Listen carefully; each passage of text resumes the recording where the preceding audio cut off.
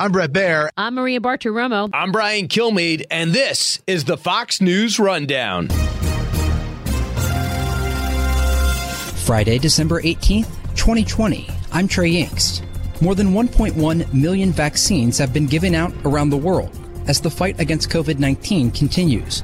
That revolution in science, in this case, came together beautifully with the Trump administration's effort on deregulation, which we saw speed up generic drug approvals and eliminate regulations that were unnecessary and paperwork that was unnecessary and speed up communications. This is the Fox News Rundown, Evening Edition.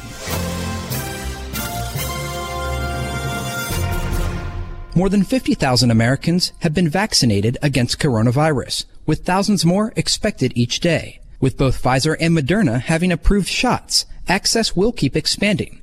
Much of the success in American vaccine rollout has to do with the Trump administration's Operation Warp Speed that cut regulation to make the process far faster than usual.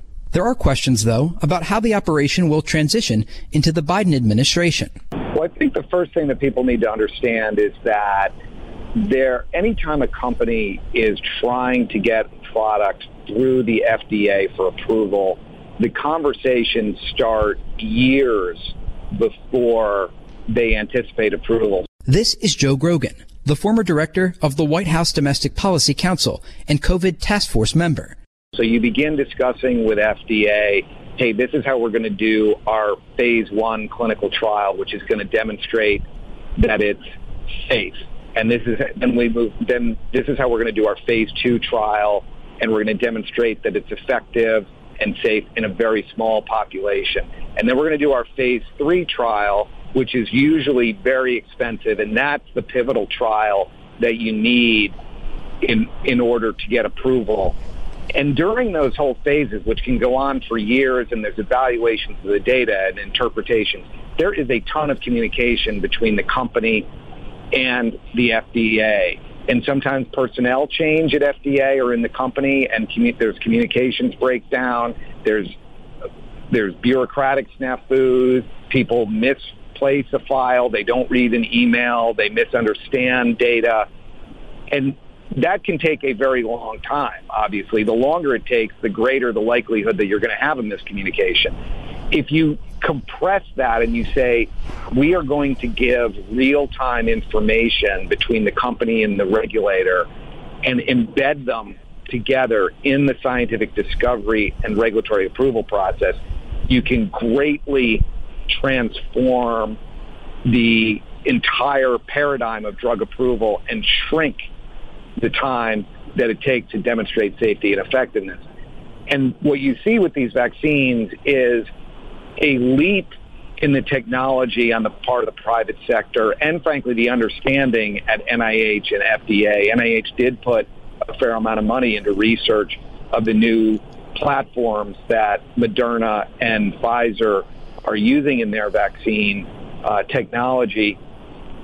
So that understanding that revolution in science, in this case, came together beautifully with the Trump administration's effort on deregulation, which we saw from the very beginning with President Trump's first confirmed FDA commissioner, Scott Gottlieb, who we spent a lot of time with him talking about how to speed up generic drug approvals and eliminate regulations that were unnecessary and paperwork that was unnecessary and speed up communications and facilitate communications between companies and FDA and make it less adversarial and more of a partnership. And I don't want to say second guessing, but that really is what you want the FDA to do. You want them to be dispassionate, objective, and not financially invested in the outcome of any particular drug.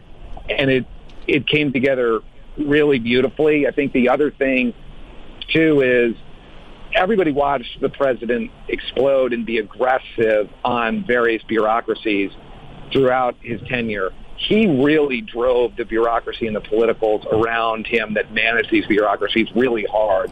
And to be perfectly frank, some people couldn't take it. Some people thought it was too much pressure, and they quit or were fired. He put a lot of pressure on FDA to hop to and HHS to move. I'm not saying it was pretty in every instance, but I do believe it was effective ultimately in getting Warp Speed to deliver 2 vaccines in partnership with these private sector companies, and we're paved the way for 2 more with Johnson & Johnson and AstraZeneca and others in the spring.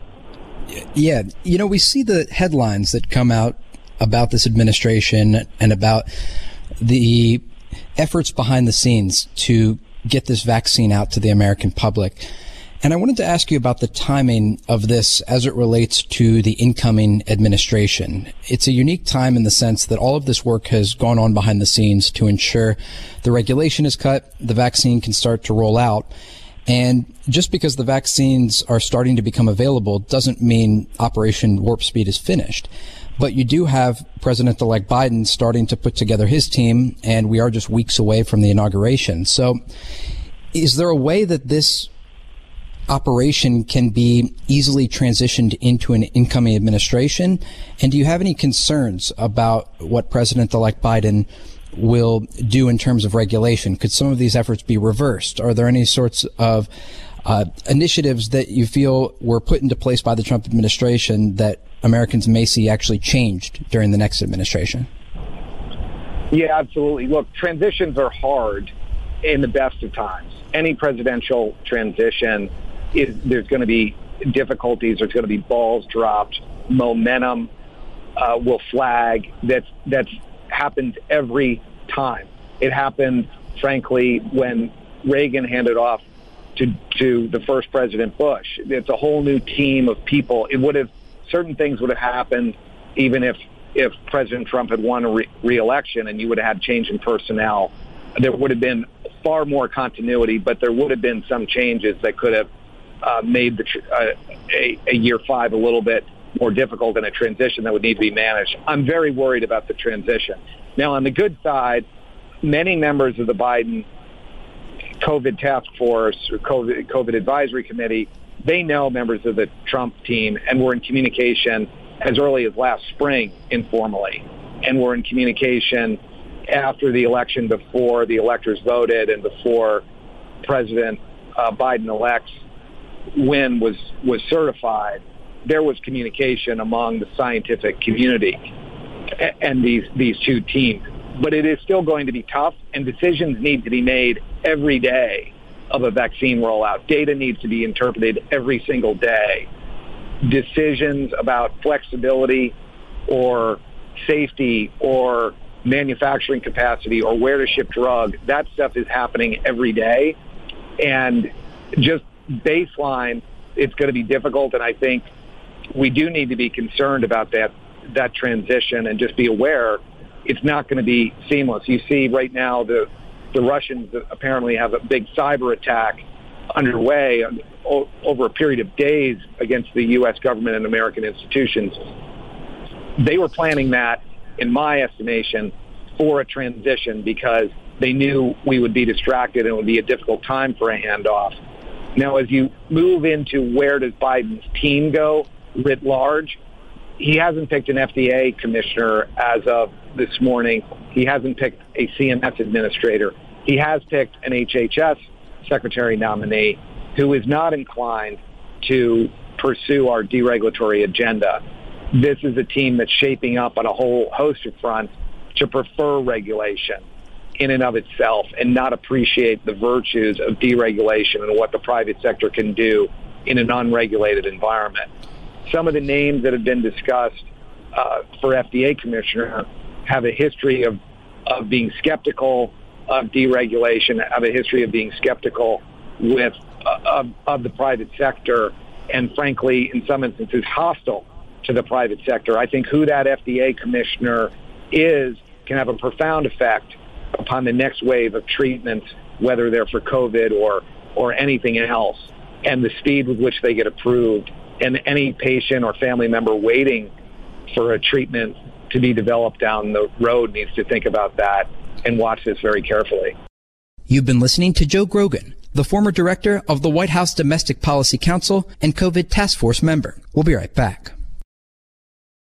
It's been a difficult year for all Americans with the outbreak of this virus and a contentious election, a very divided America, what sort of initiatives and steps do you feel the president-elect has to take in order to find some middle ground for the country? You know, fighting a virus seems like one thing that could bring Americans together, simply because COVID-19 knows no party. It doesn't adhere to all of the rules and disagreements in Washington, but yet we're still extremely divided as a country. And you see, even when it comes down to a belief in the medical community or the words of someone like Dr. Fauci or the coronavirus task force members, talk to me about sort of the difficulties that the task force faces in ensuring that Americans understand the efforts by both the Trump administration and the incoming Biden administration are largely good and for the betterment of the American people. And how do you get that message across to many Americans who are skeptical because of the lockdowns, because of the economic situation they've been put in as a result of this difficult year? It is going to be difficult, but I don't believe it is impossible. It is incontrovertible that much of the messaging out of the Trump administration around COVID was less than ideal.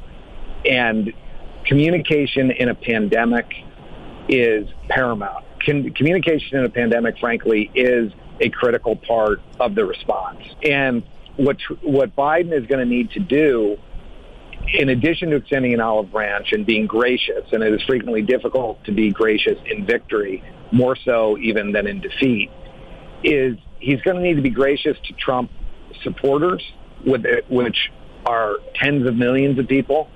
He's going to need to be gracious to the Republicans who remain in Congress, and he's going to need to get somebody who can communicate clearly and effectively to the American people the latest science and why they are taking various actions. And they need to build trust. I think you're exactly right. This whole response has been politicized, in some cases bizarrely, but in some cases tragically. As an example, I'm gratified that the vice president is publicly getting vaccinated with the new Pfizer vaccine. I think that that's something that Biden's team should do too. There were accusations on the part of certain Democratic leaders, including Vice President-elect Harris and Governor Cuomo, that they didn't necessarily trust the virus. California and New York were setting up additional panels to review the safety of the vaccine because they didn't trust a quote-unquote Trump FDA. That's absurd. I've worked at FDA. I know many of the scientists there. Some of them I worked with when I was there, 10, 15 years ago. Others are new, and they're outstanding. That's not to say that they're perfect or omniscient or don't make mistakes. All that is possible, but these are not dishonest people who would have been pushed into approving an unsafe product. And I think that the Biden team should publicly get vaccinated and assure the American people that this vaccine is safe. And then they need to concentrate on communicating daily and clearly to the American people about what they're doing and where we are in the epidemic. Really appreciate your perspective on all of this during an uncertain time for the United States, and many Americans still concerned about what 2021 is going to look like for each family across America. Joe Grogan, the former director of the White House Domestic Policy Council and COVID-19 Task Force member. Mr. Grogan, thank you for your time. Thank you. You've been listening to the Fox News Rundown. Stay up to date by subscribing to this podcast at foxnewspodcasts.com. And for up-to-the-minute news, go to foxnews.com.